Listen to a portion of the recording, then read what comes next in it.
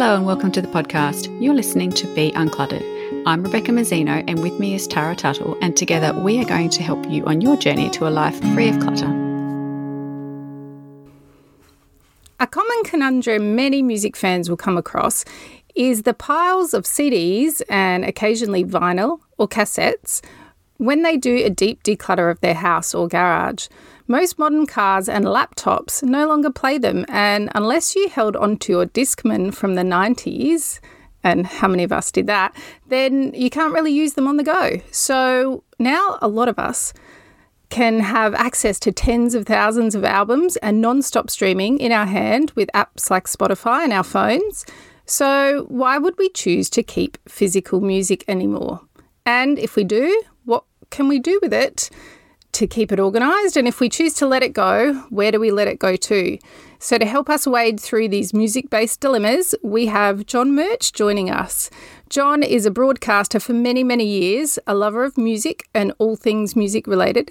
He now hosts a podcast called Radio Notes, where those in music talk life and those in life talk music. We have him with us as the expert on music to discuss physical music collections, help us ponder why we might hold on to them, and help us out with solutions if we choose to let them go. Welcome to the show, John. Thanks, Tara. Thanks, Beck. Thanks for having me. If I can just have the first question.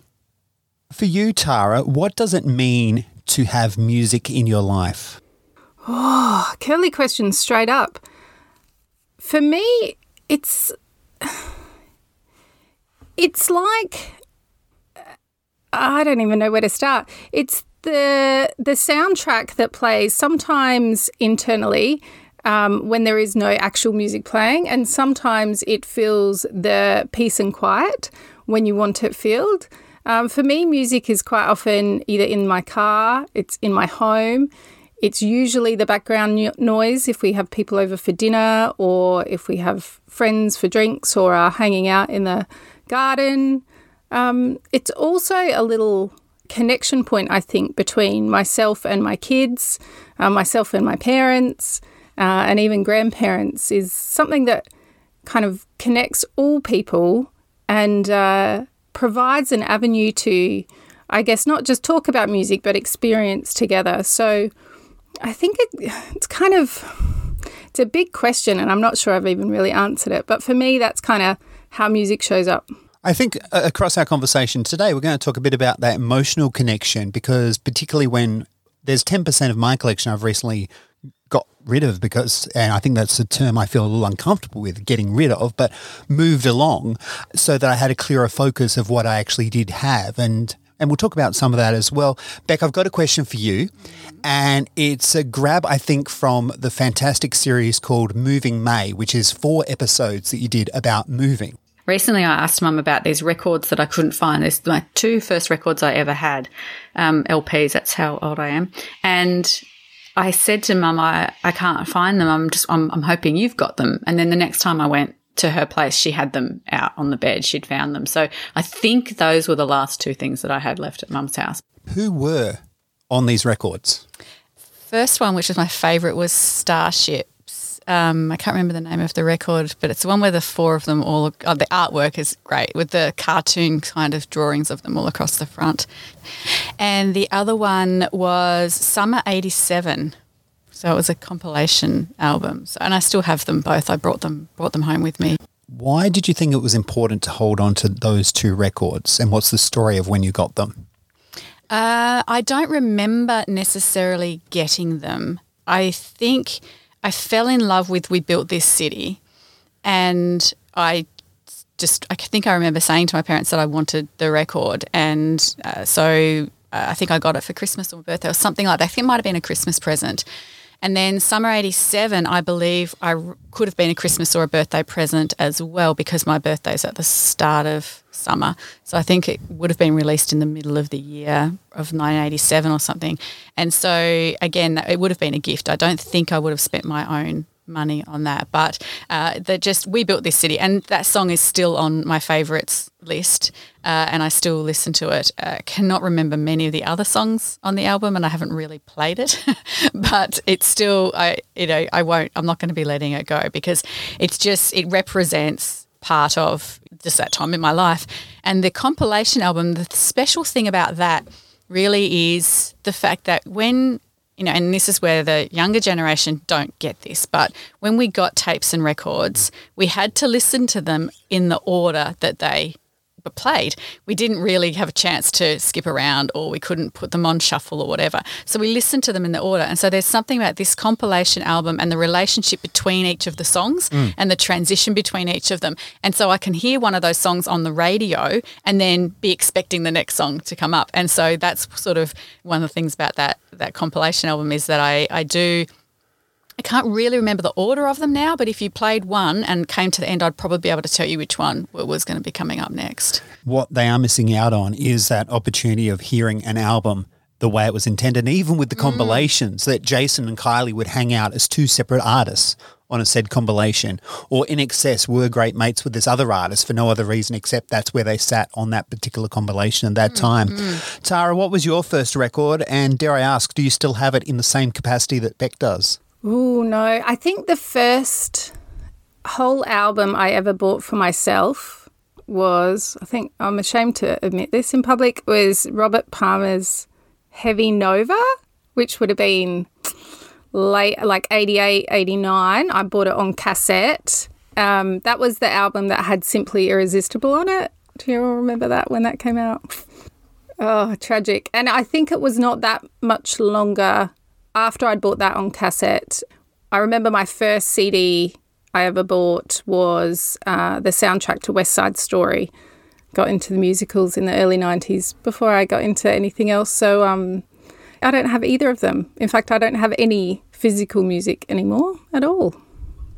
Talk to us about how it feels not to own a CD, cassette or vinyl record.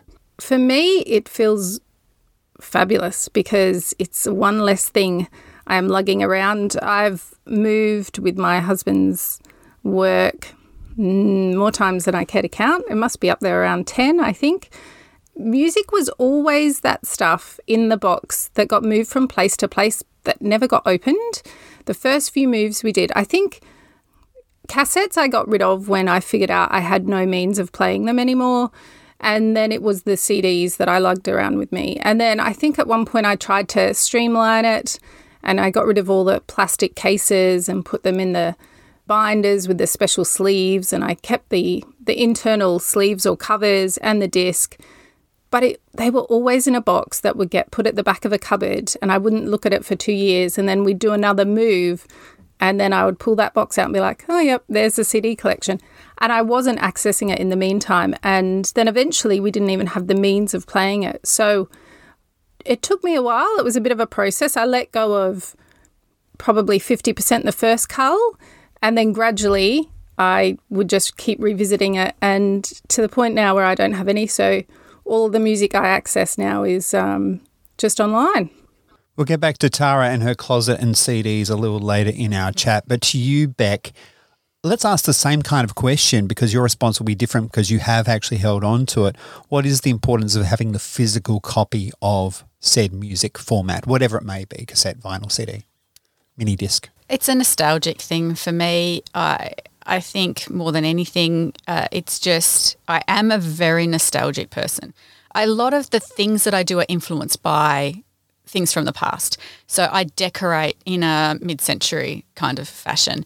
I keep things that, not a lot of things, but I have things from my childhood and from my adolescence that take me back to that sort of time. And I'm the type of person who almost physically gets taken back to a time when I'm holding the things. I can, almost feel like I'm there. And so what those things do for me is they take me back to a time, and it's, there's no trauma around them. They're all positive memories. I don't keep anything that has negative memories. So they just take me back to a place, where I feel, comfortable. And this is the thing with me, being so nostalgic, I feel very comfortable with the familiar and the old. And so that's something that I find it's a comfort thing. I haven't kept any cassettes. They all went when my trusty old Walkman died and got decluttered. But I do have records. And I think the main reason there's two reasons I've kept records. One is that I do like them and they give me that that link to the past. But also Mick is a big fan of music, and he has kept a lot of his records. And so we already had a sort of a slight collection of his, and I just added to that. And I've actually continued to add to my record collection.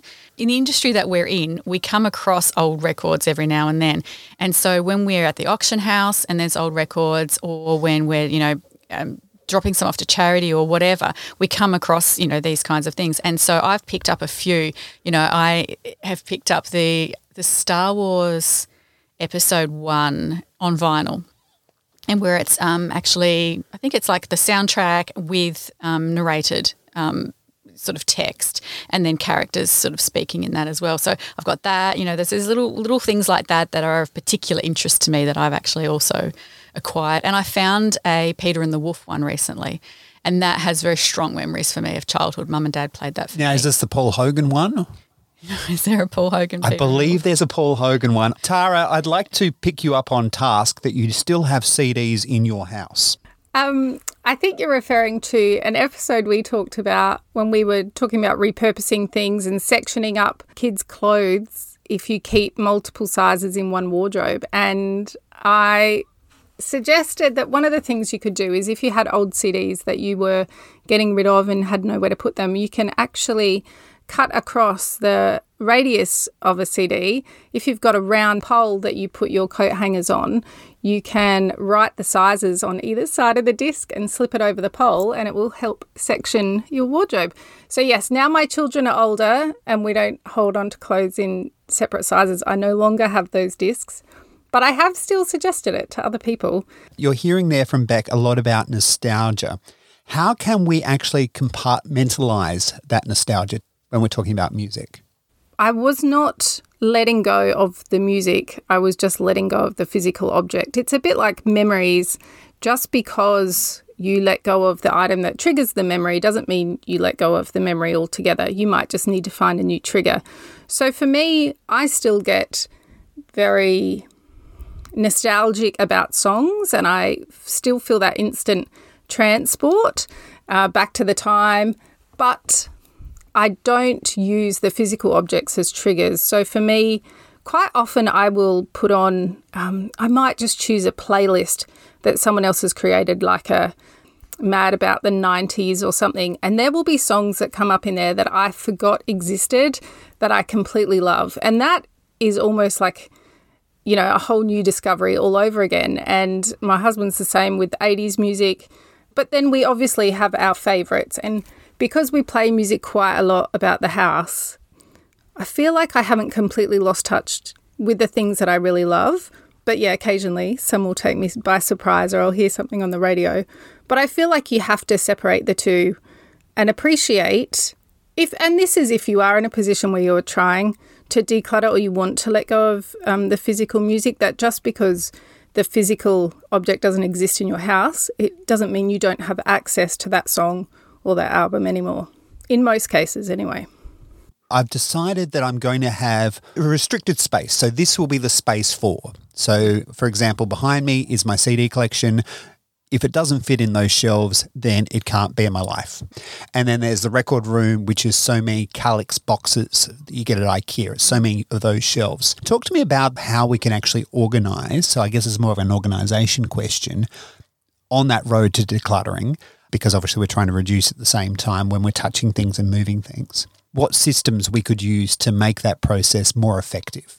The two keys to organising, one is the searchability of the collection, and then second one is the space that it takes up. And so when your technique of choosing a boundary is one that Tara and I always talk about and recommend, is, you pick a boundary and you decide that you are going to fit as much as you can in that is reasonable and helpful, and then that's it. You can't add to that. You have to then go into maintenance mode after that.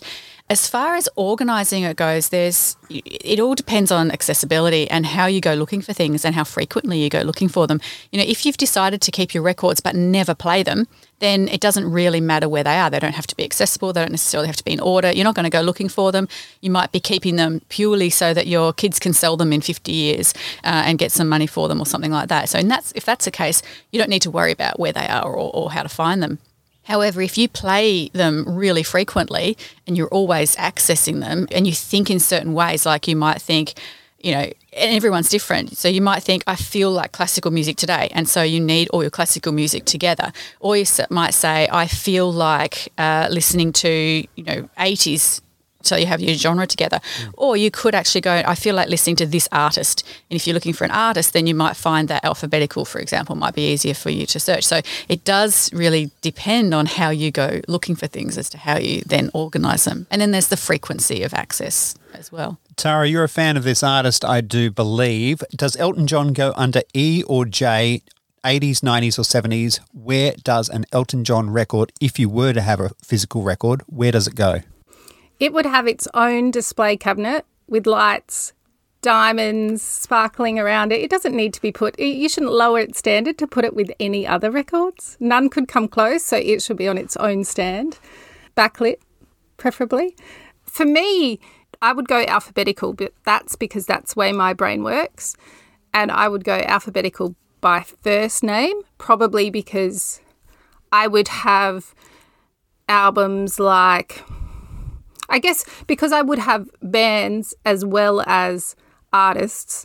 So, if you're going to put the Smashing Pumpkins in there, you're not going to put them under P for Pumpkins and put Elton under J for John. So I would go first name, alphabetical. That's how it would work for me, but that's because that's how my brain works. And for some people, they might need to examine their behaviour and think about how they search for things to figure out what will work best for them. The dilemma I was also getting, and that's why I agreed with you about the first name alphabetical order, is where do you put the Kylie Minogue? Because you could put it under M, but then she's now known as Kylie. Well, that's what I was thinking. I was thinking about all of the artists that only have one name as well. The Shers of the world. Yeah, that's right. Well, the other thing is, if you know the title of albums, it's like people that know the titles of books, not the authors of books. Maybe you would store them by, in alphabetical order by title. Or you could even compartmentalize. So say, my 80s collection is here, and within the 80s, then it's alphabetized, rather than having all the music you've ever owned in alphabetical order. So you could kind of segment it down as well. John Peel, who had still does, it's part of Peel Acres, has 60,000 records, ordered his in chronological year order. Well, then that seems to me slightly logical. With reference cards. Oh, yeah, I was going to say there has to be something there that helps you then sort within that year. Because if you have 60,000, you're going to have, a few thousand in a year. And so how do you do them by release date then within that year? Allegedly. And then, and then how do you remember the date that a record was released so that you can go and find it amongst the 3,000? You know which year it was, but surely he doesn't remember the exact release date of all of the 60,000. So you would have to have some kind of sub-categorising within that. This is heading towards, and why you're joining us today, of a decluttering type process where you're looking at the record, you're putting in an order, and you're deciding whether or not to keep it or not. At that stage, I'm suggesting. What steps do we need to go through for that process? I would have a think about your purpose for keeping it. First of all, if you're keeping it for nostalgia and not to readily play, then you might start looking at them in terms of a Hall of Fame. Do you need to keep everyone? Do you just pick your best of the best? If you're still accessing them and using them, however, then maybe a question you could ask yourself to help you downsize a little bit is, when was the last time I played this?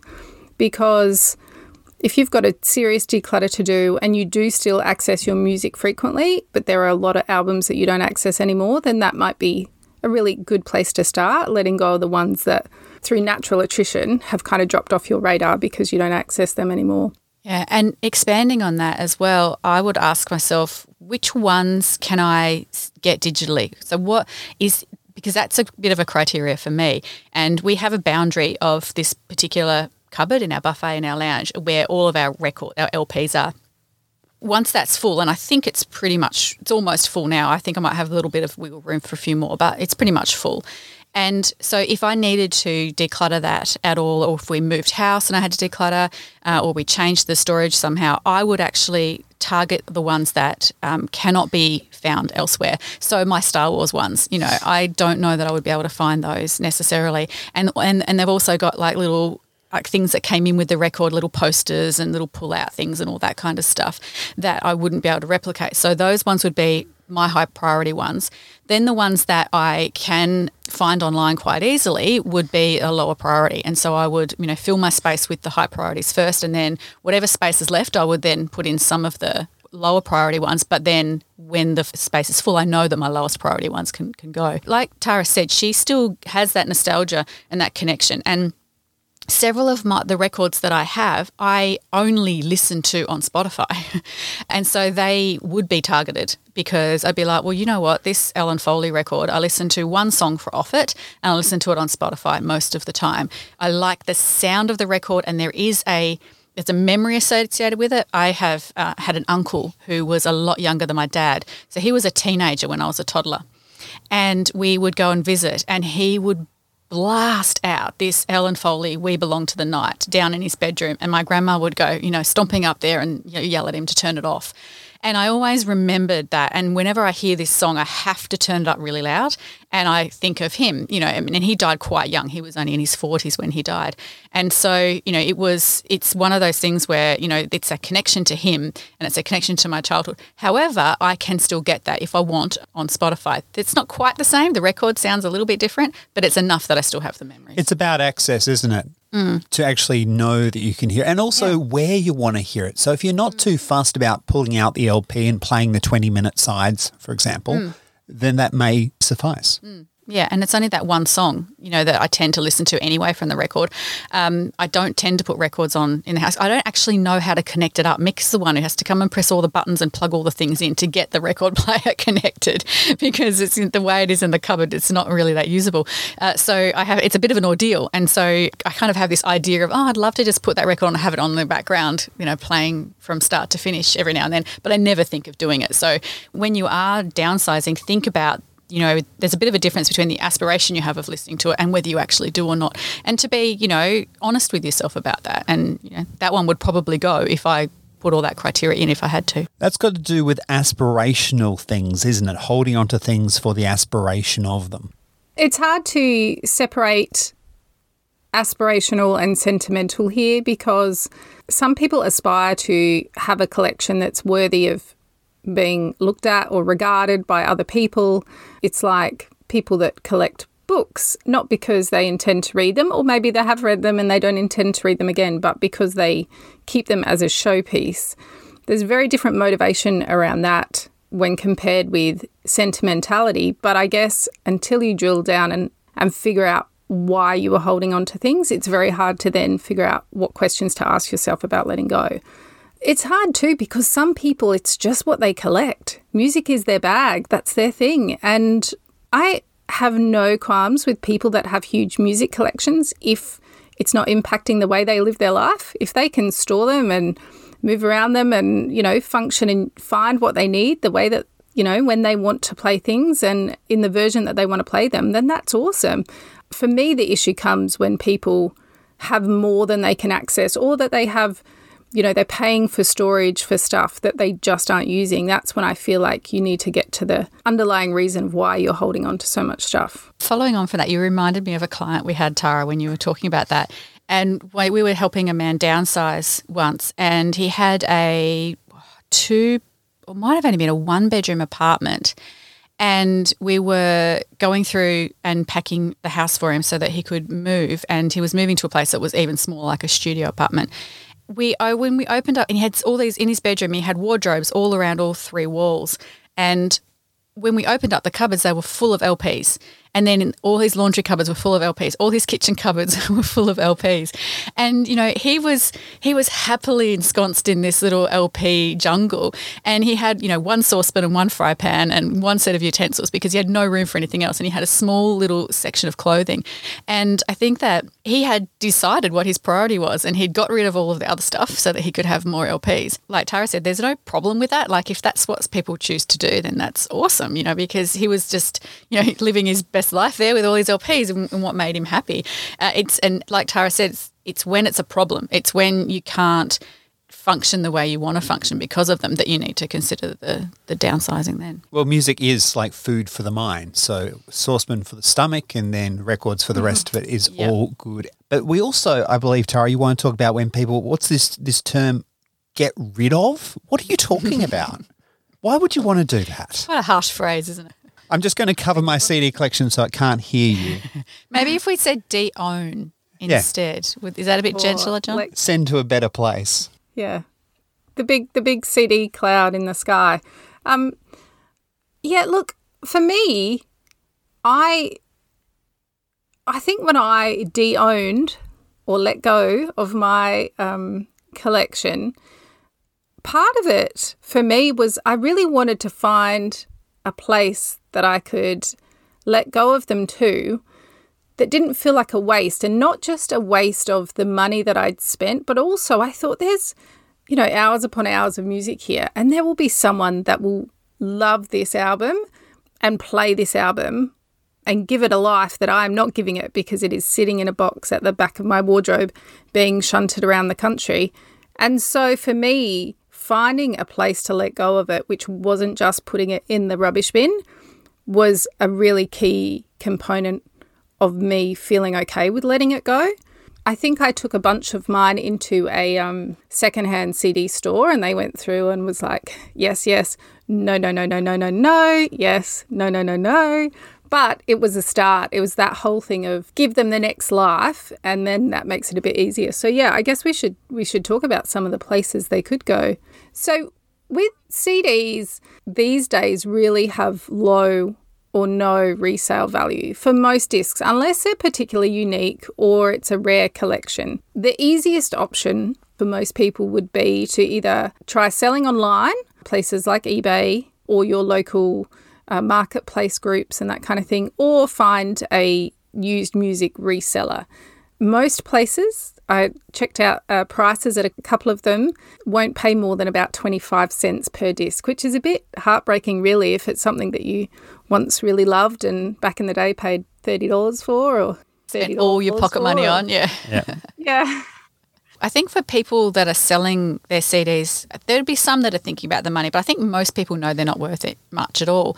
I think the main thing about selling them is even if they're getting 25 cents, I think that they're then sure they're not going in the bin. Whereas if you're going to just drop them at your local charity, you kind of worry, are they just going to chuck these in the bin? But by selling them, you sort of at least have a little bit of comfort in knowing they're probably, or they're far less likely to go in the bin at least, even if you're only going to get 25 cents for them. It's that new home thing, which is key because it was so much part of your own home to actually find it a new home.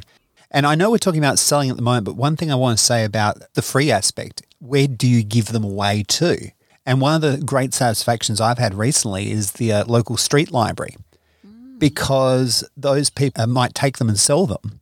But at least I know they're sort of going to a home. There's a chance they're going to a good home between A and B. They have another life. And I was reassured of that when 3 of those CDs disappeared and then came back 2 or 3 weeks later for someone else to have a listen to. Oh, lovely. So the process of the street library was actually doing its thing. Yeah, it was getting shared amongst the community, yeah.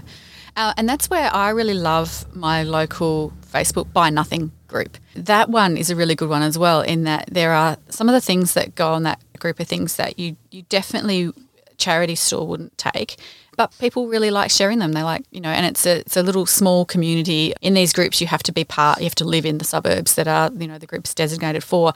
And so in that case, I've given away a few things like that. I've actually they haven't gone yet, but I've got a box of DVDs to go to that group as well. I'm just waiting for someone to snap them. No one seems to want them, but that's probably an example. It's just the sign of our times. But it's that community giving is really quite important as well. And you get that idea that they're going to be of some use, and that's a comfort. But for some people, it is about the money, isn't it? So if we are going to be selling, currently we're talking about compact discs, even going into those secondhand stores and that face-to-face interaction and getting a feel of what some of the rest of the collection you might get. Mm-hmm. And because depending on what you've got, people might pay more for an entire collection rather than buying them disc by disc. And so for them to be able to, even if you don't haul all the boxes of discs with you, even if you can print out a list or email the owner a list of what you've got and what the general condition is like as well, because that's a key factor. Someone might, instead of paying you 25 cents per disc, they might say, look, I'll give you $20 for the whole box, and then I'll pick through them and work out what I choose to sell or not. I guess you need to look at them as not just individuals, but as a whole as well, because some people might be more interested in that. Can we talk about vinyl? What's your thoughts on that? Vinyl and cassettes both have made a massive resurgence. Same options if you're choosing to sell. eBay, your marketplace groups. Lots of people will choose to sell them at their local flea markets and garage sales as well.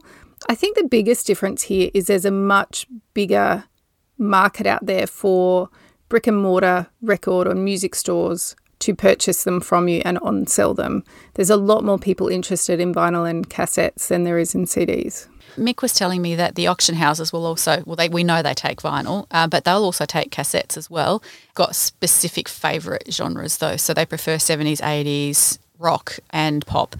So they're not so much on the classical side or anything like that. But the auction houses definitely take vinyl, but also will even take cassettes now. And also with the vinyl Discogs, for example, websites like that where you can actually become a little seller yourself for a little while, throw them online. I don't know too much about it, but you can throw on maybe 20, 30 albums that you particularly think might have value and see how they go. Yeah, and so you're more likely then to get collectors looking. A serious collector is going to be looking on every single place that they can. They're going to have alerts set up for Marketplace for the albums and all that kind of stuff. But another good thing about those specific places that you can go is that you can also do a bit of research there as well. So you can figure out, whether your stuff has any value just by, going online and having a look.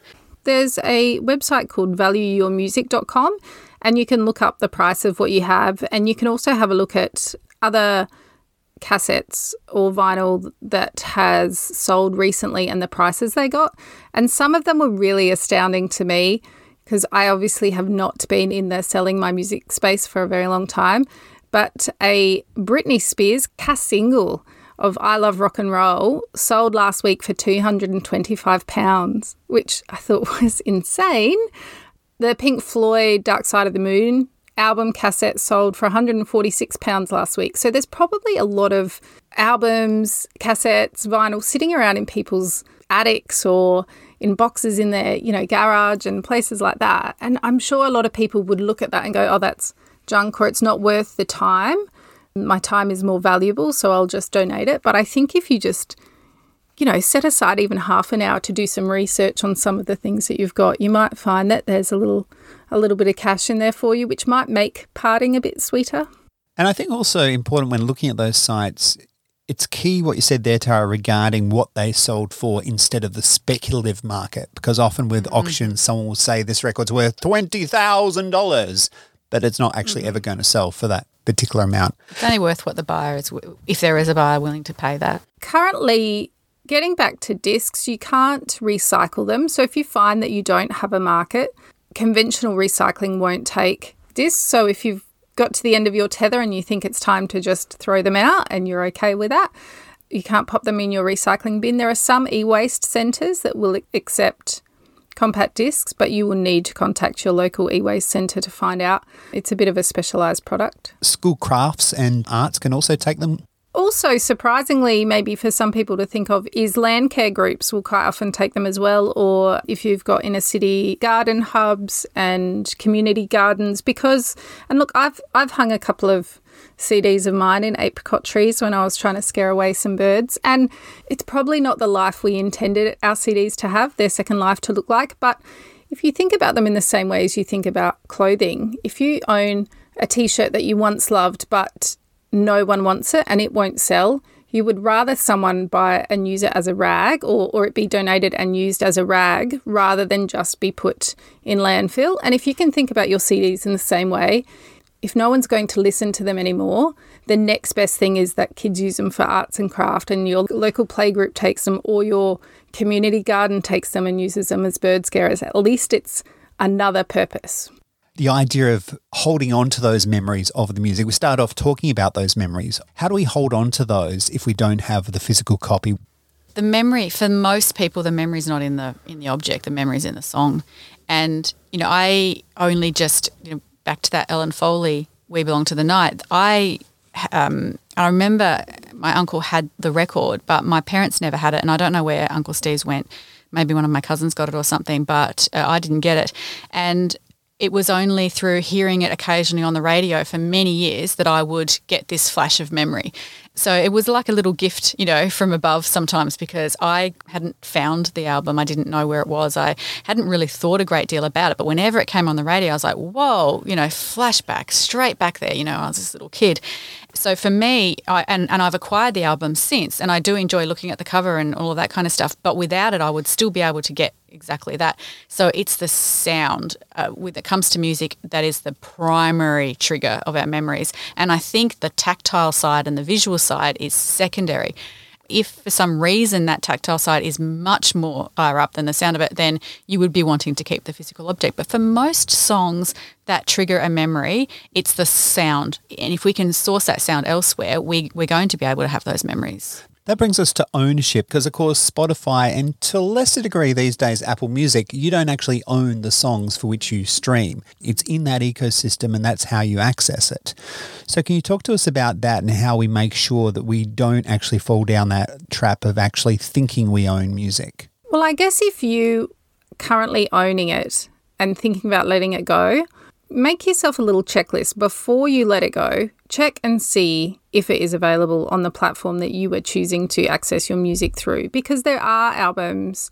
I have had a very hard time over here in the US with some of the streaming sites, American preferred playlists and that kind of thing, trying to access some of the songs that I love from my teenage years, like an Australian indie bands and that kind of stuff. They just don't show up here.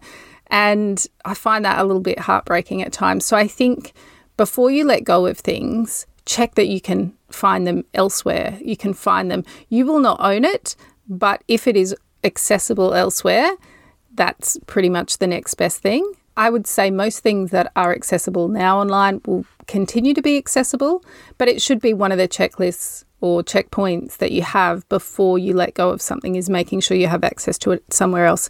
And it might even be that you find that online and then you add it to your own playlist, or you add the songs from that album that you loved to a playlist before you let go of the album, so that if you've created your own playlist, you know where to find it easily. I guess one of the things I'm finding now at this particular point is trying to get hold of a legacy of music that's relevant to me and passing that on. And you can give your password to possibly a music collection, but it's just not the same, it feels, in some regards. So I'm wondering how we can encapsulate that aspect of a music collection to give like through an estate or onto future generations, if it's not the physical, I guess.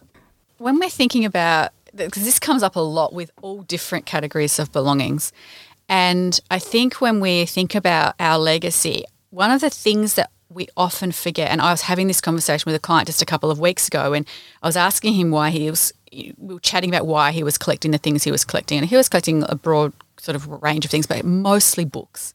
I said, well, why are you collecting them? And he said, because I want to give back to the world. I want to learn this information and I want to give back to it. I want to pass on this legacy. And I said, is there somebody there waiting to receive that baton? And I said, do your kids are they interested in the topics that you're interested in? Are they interested in? And he sort of looked at me and he said, no. And I said, so who are you holding on to this for? Why are you collecting? I said, I think the reason you're collecting is to give yourself joy now. And I said, there's nothing wrong with that, but we have to be honest with ourselves. Does anybody actually want this stuff from us when we're gone? The stuff that we think is important and stuff, because there's no way that song, that Ellen Foley song, means as much or means the same to anybody else than me. There's none. My sister was too young to have the same memories. My cousins probably had more access to him, so they probably have a broader range of music that they associate with him. Me passing that record on to somebody else is completely meaningless to, my kids they'll have no idea what I'm talking about. And so, when we're thinking about this legacy, what is it that we want to pass on? Do we want to pass on a picture of ourselves? And if so, can we make that picture up out of something different? If we need to declutter, but also we have this idea that we want to leave some kind of legacy or leave a picture of who we were, maybe we can leave that picture in photographs of our favourite albums, or a playlist on Spotify that's printed out that they can then make themselves when they go searching for those songs. That's the kind of thing that we sort of have to think about is does anyone actually want to receive this legacy? This was one thing I struggled with.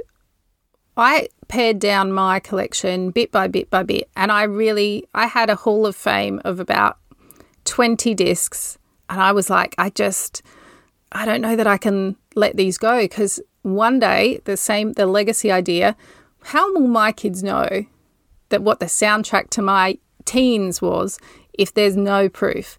And so what I did, and it was for me as much as it was for them, I took the inside sleeves out of the albums, or for the albums that I had left, and I glued them into my yearbooks that I kept from high school. So into the front and back cover. So it's like if my kids or my grandkids or anyone one day stumbles upon the 5 yearbooks that make up the 5 years that I was in high school, there is 2 or 3 album covers stuck in each of my yearbooks, which will kind of show what the soundtrack to my year was that year. And it was a little way of kind of preserving the memory without adding extra. And I couldn't even tell you right now which ones are in what books and where the books themselves are. But I know they exist. And again, it just helped me let go of it because I felt like it wasn't lost and I wouldn't forget and it's there. But I think there are far more streamlined ways of keeping things without keeping all of it. And it's just sometimes we just have to also think, does it matter? Who knows? Like, I mean, I'm a big fan of preserving history in general, but I sort of think about, like when I was getting rid of my CDs, I was just thinking my kids probably don't really care what I was into, and they hear my favourites, when I force them to listen to Spotify in the car, they kind of have that exposure to it. But I sort of also just think to me, it doesn't matter if that's lost, which I know is probably an outlying opinion or thought, but I sort of focus on me, and I'm very selfish. I focus on me. It's like, what's important to me? I'll keep that for now, but I don't care if no one else cares or knows. The other thing I want to talk about before we forget to talk about this is how we can actually change how we collect those particular musical memories, for example. Ways that we can keep some of the cool things about our music without keeping all the music, using vertical space and displaying album artwork, because quite often the album artwork will trigger us either towards the music and putting the music on, or will bring back the memories of that time and that era as well. So you could display the album covers either in a collage form. You could print miniatures of them and put them, in a picture wall or like a gallery wall. You could do all sorts of things. I mean, there's a million ways to store photographs these days. And so you could do the exact same thing with album covers. You could do it with ticket stubs from concerts that you've been to. There are ways to preserve the memory. You could put them under glass on a coffee table. It doesn't have to be the album sitting on a shelf in a cupboard in your house. You can keep some of that music nostalgia without keeping the bulk. And the other beauty, I think, Beck, as a collector of albums like myself, in terms of the physical, it's also the beauty of what the artists have put into the artwork of the albums as well.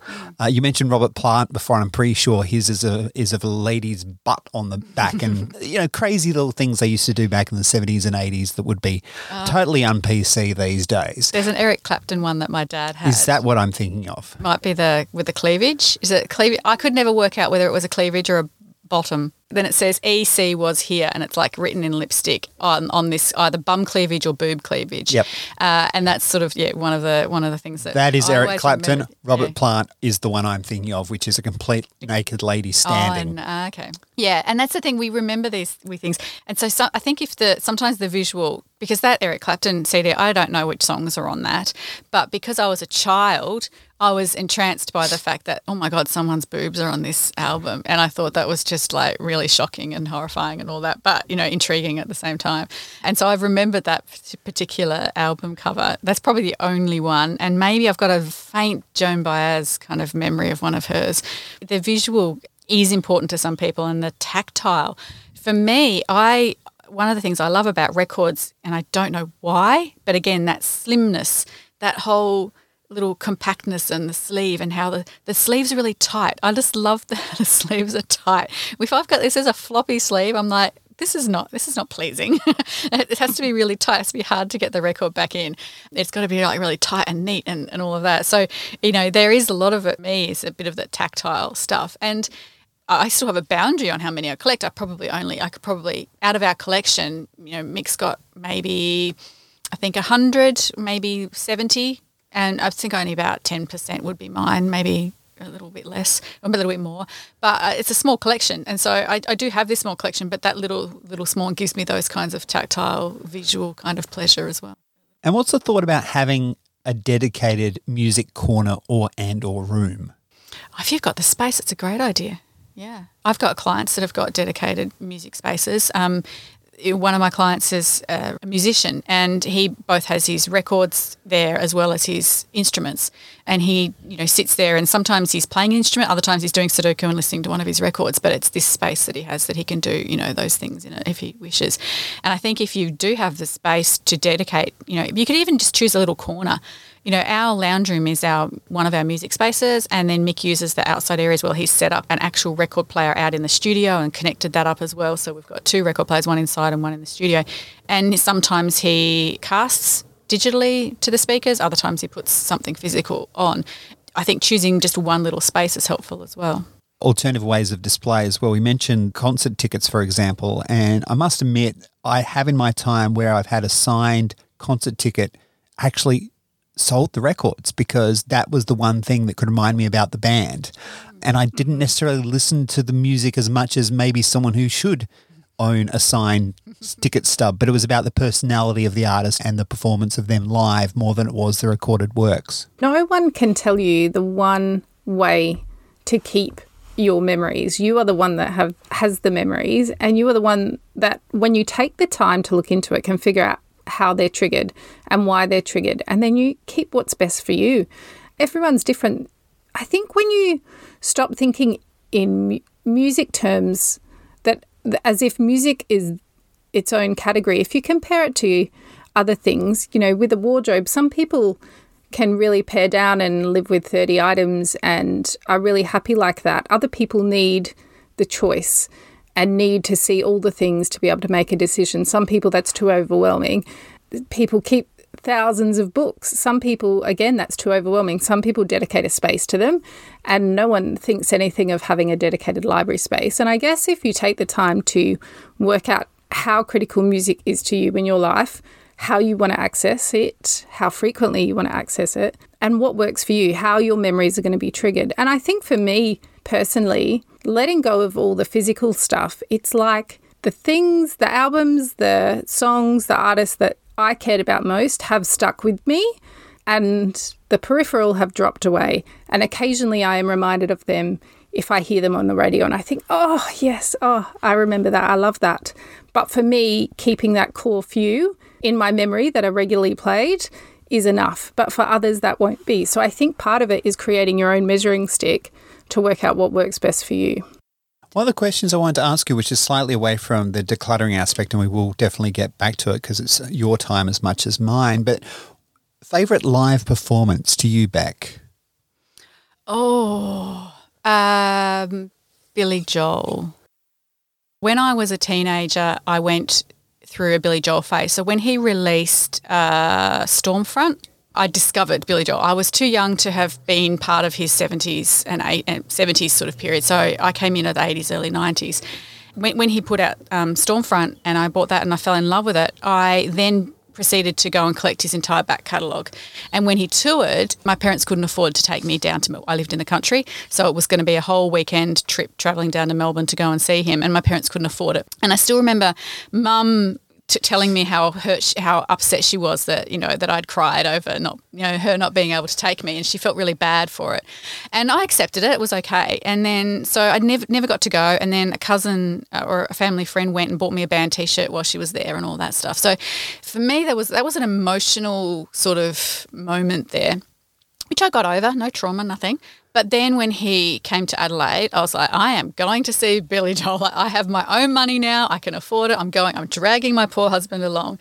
And I sat there and I bawled through Piano Man. You know, it was just one of those moments for me that was just, amazing. So that was, I think, I've been to a few concerts, but that one was the best. And he was, you know, a lot older then. That was, 10 years ago. I had kids. I'm probably speaking out of school, but Beck, our guest today, has also hung and breathed the same air as Prince. I have. Right. I know. I stood right near him. I could see his hairy legs and his boots, his docks. He had shorts on, army shorts and dock boots and a beret. Of course, he was wearing a beret. Where were you? When I was in year 11, we went down to Melbourne. My parents took me, my sister and our exchange student down to see Prince in Melbourne. And we were at a native, like a fauna park, and it's quite famous. I just can't recall the name of it off the top of my head now, but it was a wildlife park, a native wildlife park. And we sort of had been there for a little while when we started to hear there was sort of activity going on. We couldn't work out what it was, and my parents were like, yeah, whatever. And then we heard some kid ran past us going, Prince is here. And we're like, oh, yeah, as if. And we just didn't believe him. And then we were going through one of particular exhibit, and as we were on the way out, we could see people going in, and there was this collection of people going through. And my mum, because it was quite a distance away, would have been about 80 metres away. So my mum has sort of said, oh, look at that ridiculous little boy in the silly hat.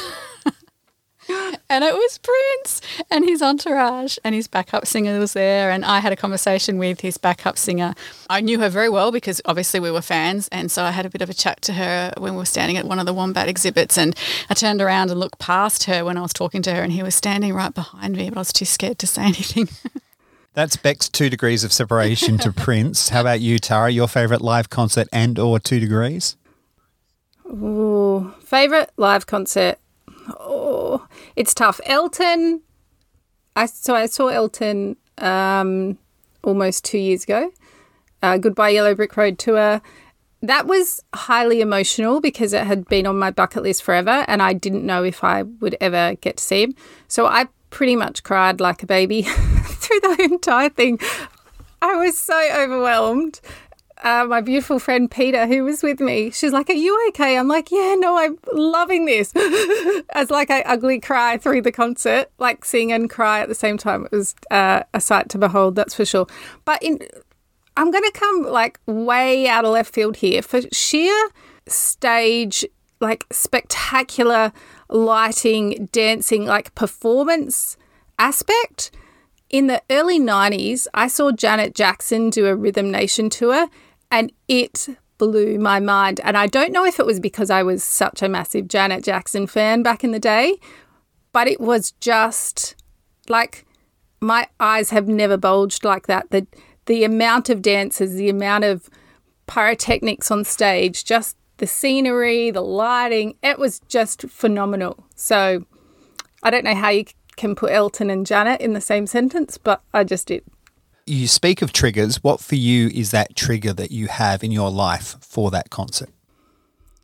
I had nothing physical, but quite often my husband and I could be any night of the week, but quite often on a Friday night when the kids are buzzing around and we're having a glass of wine while I'm making dinner, we always put tunes on.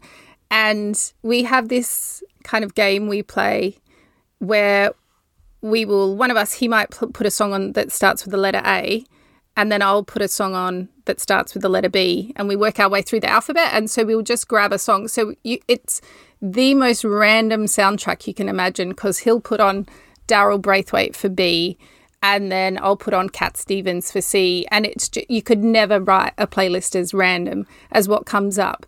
Play this game with friends as well, and the point is you put your song on and see if the other person can figure out the song and the artist before the song finishes, and so you get some really obscure things as well.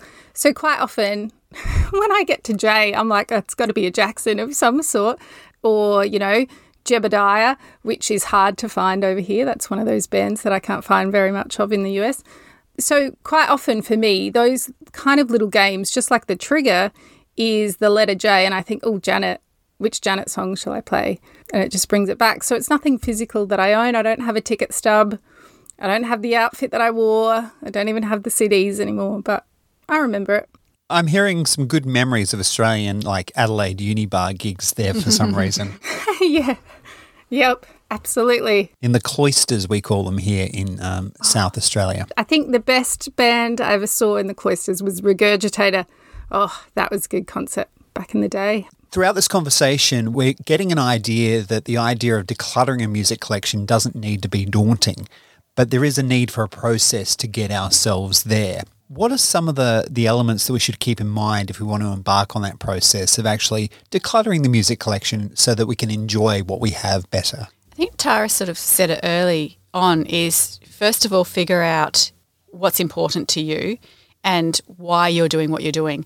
Why are you decluttering? And identify that, because that actually helps you when it gets a bit hard. So if you're decluttering so that you can set up a guest room so that your friends can come and visit, then, as you're finding it hard to get rid of the music, go, oh, well, that's okay, because if I do this, then I'm going to be able to get that reward. So think about the reasons why you're doing it. If you can't think of a good reason, then, you might not even need to declutter. So it might just be something that you think you should do because you think you have more records than normal people, So unless you've got some kind of reason, and you'll have a reason, even if the reason is somebody else's, like you've taken over somebody else's living space. So the people that are living with you can't do what they need to do because your collection has overrun the entire house. It still might not be a reason that you have chosen, but it's a reason nonetheless. The reason is harmony and fairness in the household.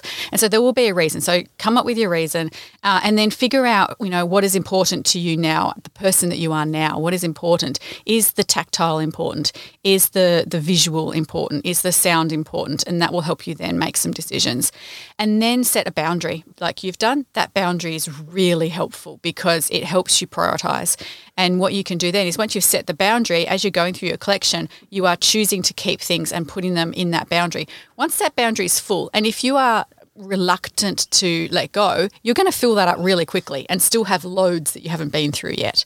And that's okay. It just means that you're going to have to then start prioritizing a one in, one out. So once your bookcase, for example, is full of LPs and you still have 3 stacks next to you, then as you go through that stack, you have to look at that album and go, I want to keep this. And then you have to find one that you find less important to swap it with. And then you just keep doing that until you've got no left to sort and your bookcase is at capacity. You do realise you are talking about children here.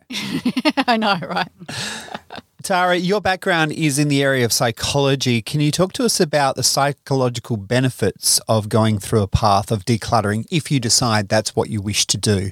I think decluttering generally, if you feel you need it either for your mental wellness or for your having extra space in the house, I think the process of decluttering is really, really healthy for you assessing what you have and figuring out what's important, because not everything in our houses and in our spaces has the same value and has the same level of importance to us. And I think through the process of decluttering what you have, you make room for what is really important, and then you are intentional about what you keep.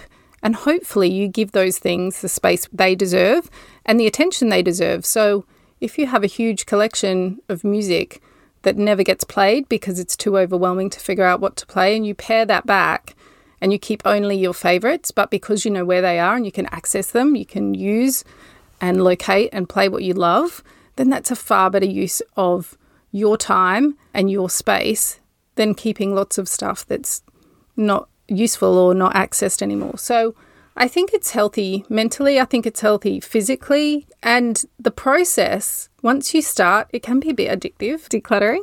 And I think part of that is because it gives you mental space and clarity, which these days we just don't have enough of.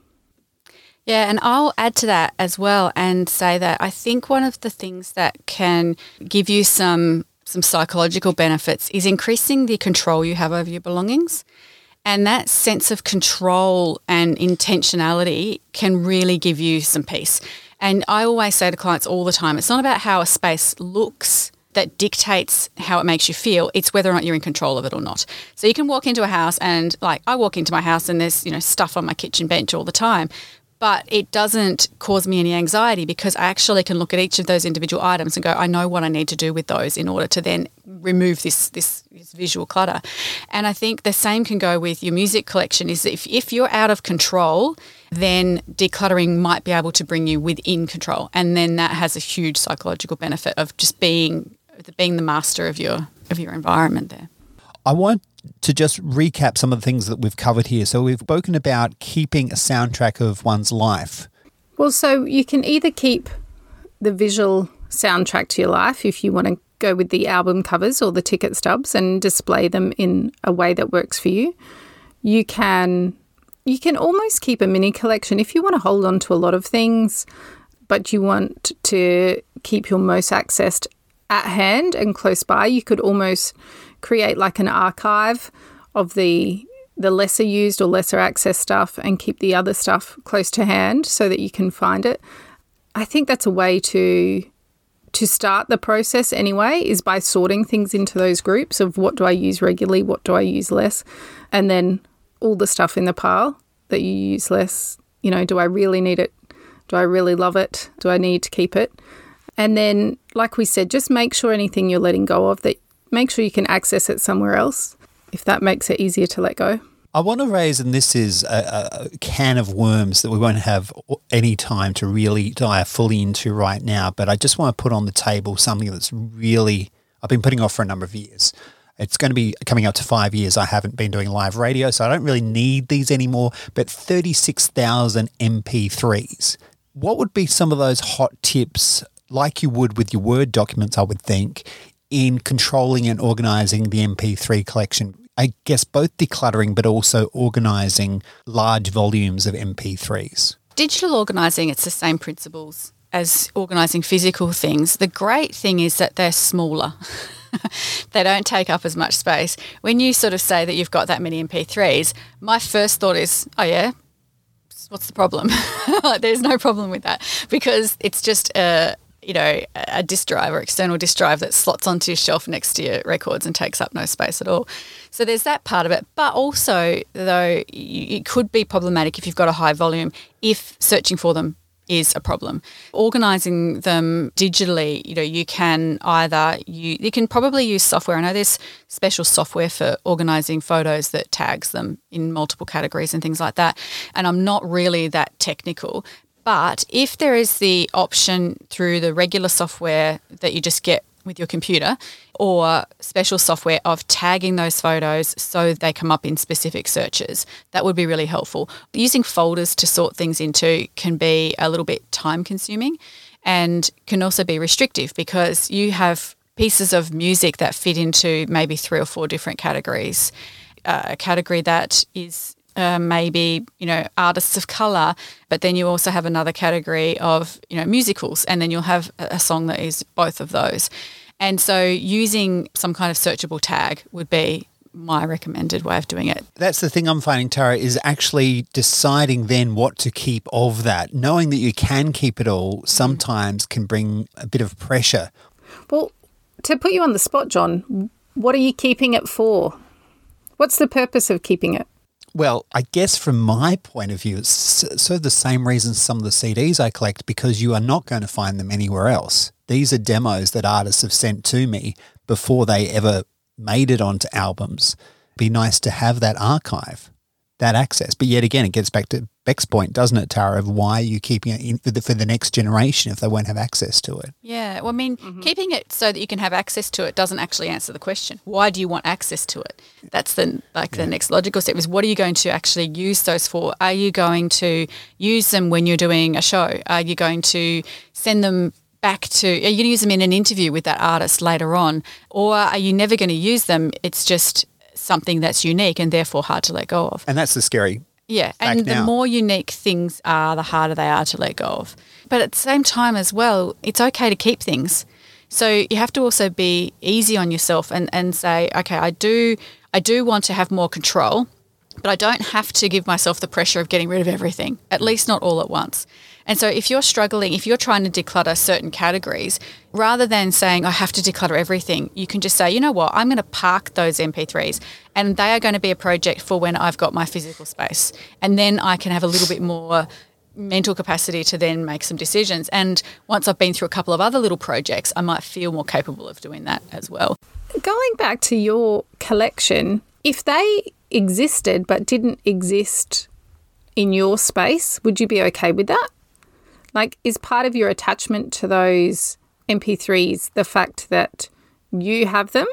Or is your concern that if you let them go that they will no longer exist anywhere? I think it is a little bit of the latter, because some of them I always feel like they could, it sounds very toffee, I know, but in a National Library archive or something. Of course, without knowing what I'm talking about, that does sound really pretentious, and I acknowledge that. No, but it's a thought that it's a thought common to a lot of people. A lot of people think the same way. It's perfectly, My thought then is, do you need to do the sorting? Because there might be someone out there, an archive sort of some sort, that would love to have access to those, and maybe they could go through them on your behalf and figure out what they want and what is really valuable, in which case then it sounds awful, you're just kind of pushing the job onto someone else. But if that would alleviate some of the stress of those things no longer existing in the world, you give others the opportunity to have them before you have to do all the work, let someone else have access to them and take what they want that they see as important, which, like we said earlier, is part of the step of letting go, is being okay with where this stuff ends up. The oral history of collecting things and how to actually document that before moving the collections on. Imagine if maybe we have there's a gap in the market here for some kind of audio photo book. We need a photo book that you can also press play on the images, and it will, play a song for you as well, because then you could keep a record of the image of the album cover, text on the story behind it, and then, can play it as well. How are you finding using music and memories through the prism of Reels and, I guess, TikTok and those kind of mediums? I love and hate what is happening to music at the moment. Part of the reason I love it is because my kids will start singing or humming a song, and I'm like, how do you know that song? That's a song from, my generation. They're like, no, it's not. It was on TikTok. And I'm like, yeah. Something came up. I think it was that song Low, Flo Rida, maybe, Apple Bottom Jeans. Something came on and I sang all the words to it. Massively embarrassing, I know, to admit that. But my kids were like, how do you know the words to this? And I'm like, well, because this song was around a while ago, pre-TikTok, and and my kids were like, oh my gosh. So all of a sudden there's this connection again between what I listen to and what they're listening to. And it's happened so many times with so many different songs. And even my kids and I were talking the other day about the new collaboration between Dua Lipa and Elton John. My kids love that because it's Dua Lipa and it's trendy. But they're like, Mum, it's that old dude you listen to. And it's like... his first #1 single in 15 years. Yeah.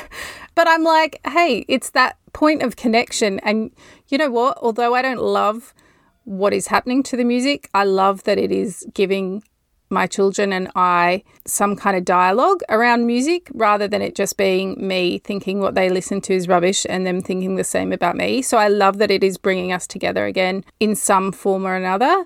I feel like it's not maybe as true to the artist or as true to the music as we used to listen to it, or the way we potentially love it. But I'm grateful for anything that creates dialogue in my house around music and that lets my kids and I listen to the same stuff without anybody whinging. That works for me.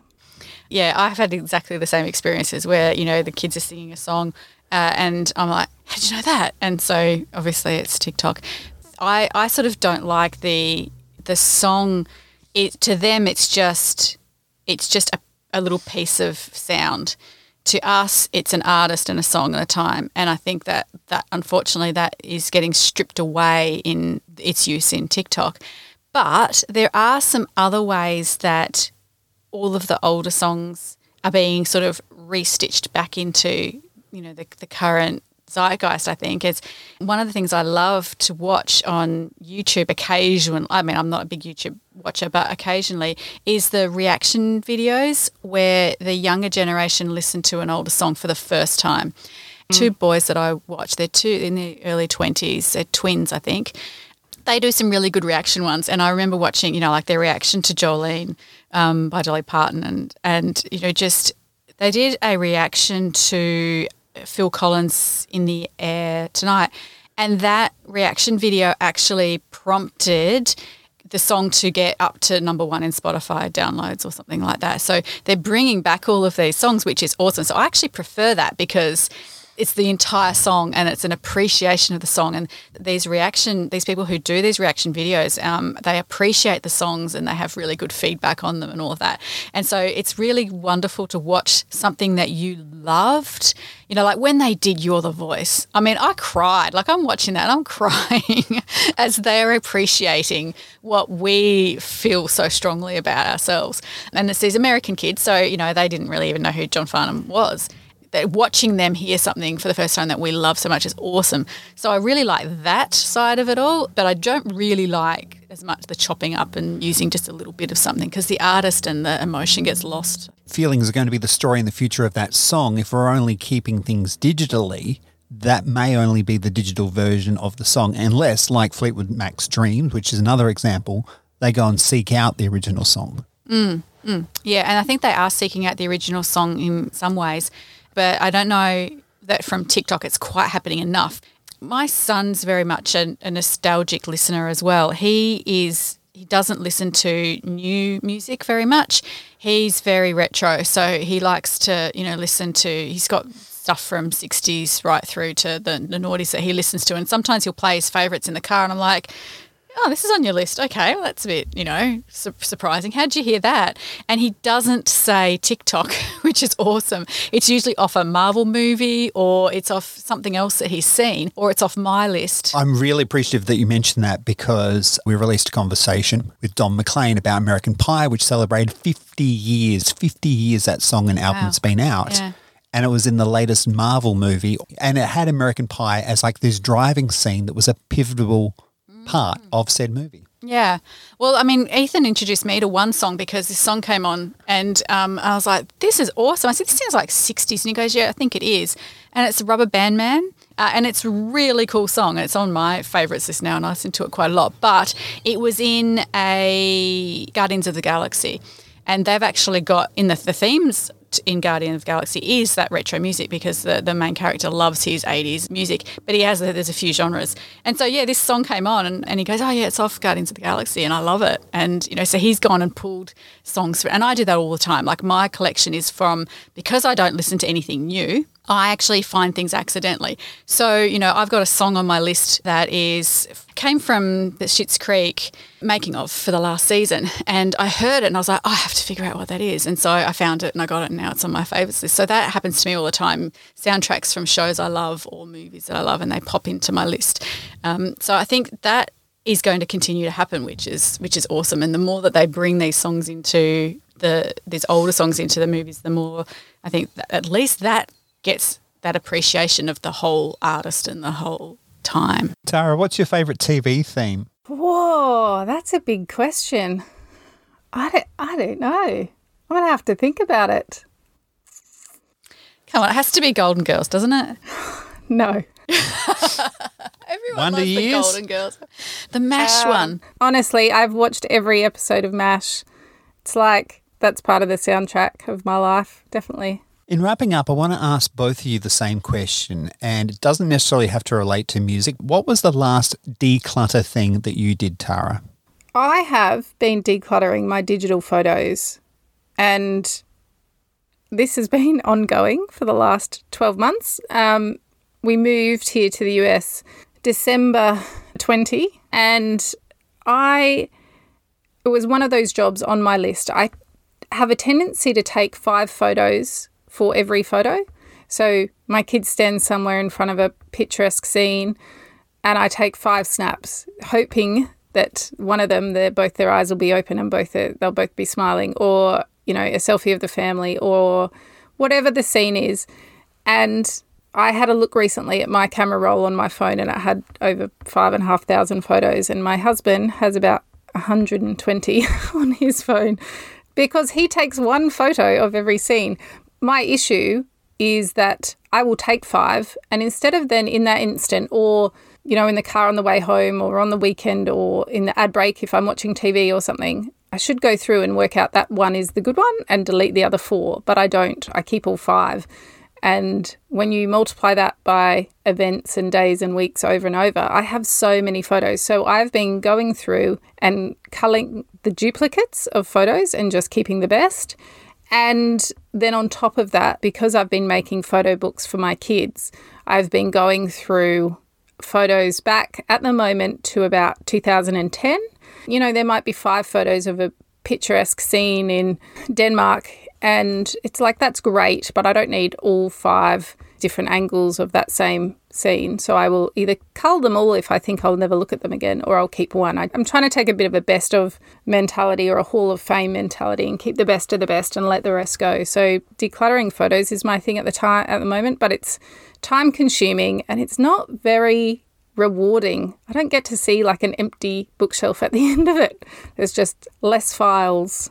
It's just a number appreciation game, but I'm sure it will be satisfying. I feel better about my MP3 collection now. Beck, what's the latest decluttering you've been doing? I do it in tiny little pieces because I'm in maintenance mode, so I don't have any large projects at the moment. So on the weekend, I did declutter some of the stuff in our laundry that was getting in my way. So I got rid of a couple of cleaning things I don't use anymore, and, like a dusting wand. So it's really decidedly unsexy and uninteresting. But yeah, that's what I got rid of recently. Well, I definitely have a lot of food for thought now. Beck, thanks very much for joining this conversation today, and in Tara in America, thanks for your time as well. Thank you. Thanks for your time. It's been great. Thanks for letting me be part of the show. Thanks for joining us. We'd love it if you'd leave a review or tell all your friends about us so they too can be uncluttered. If you'd like to connect with us, you can find us at beuncluttered.com.au, or on social media, or on our own websites at rebeccamazzino.com.au and basklifecoaching.com.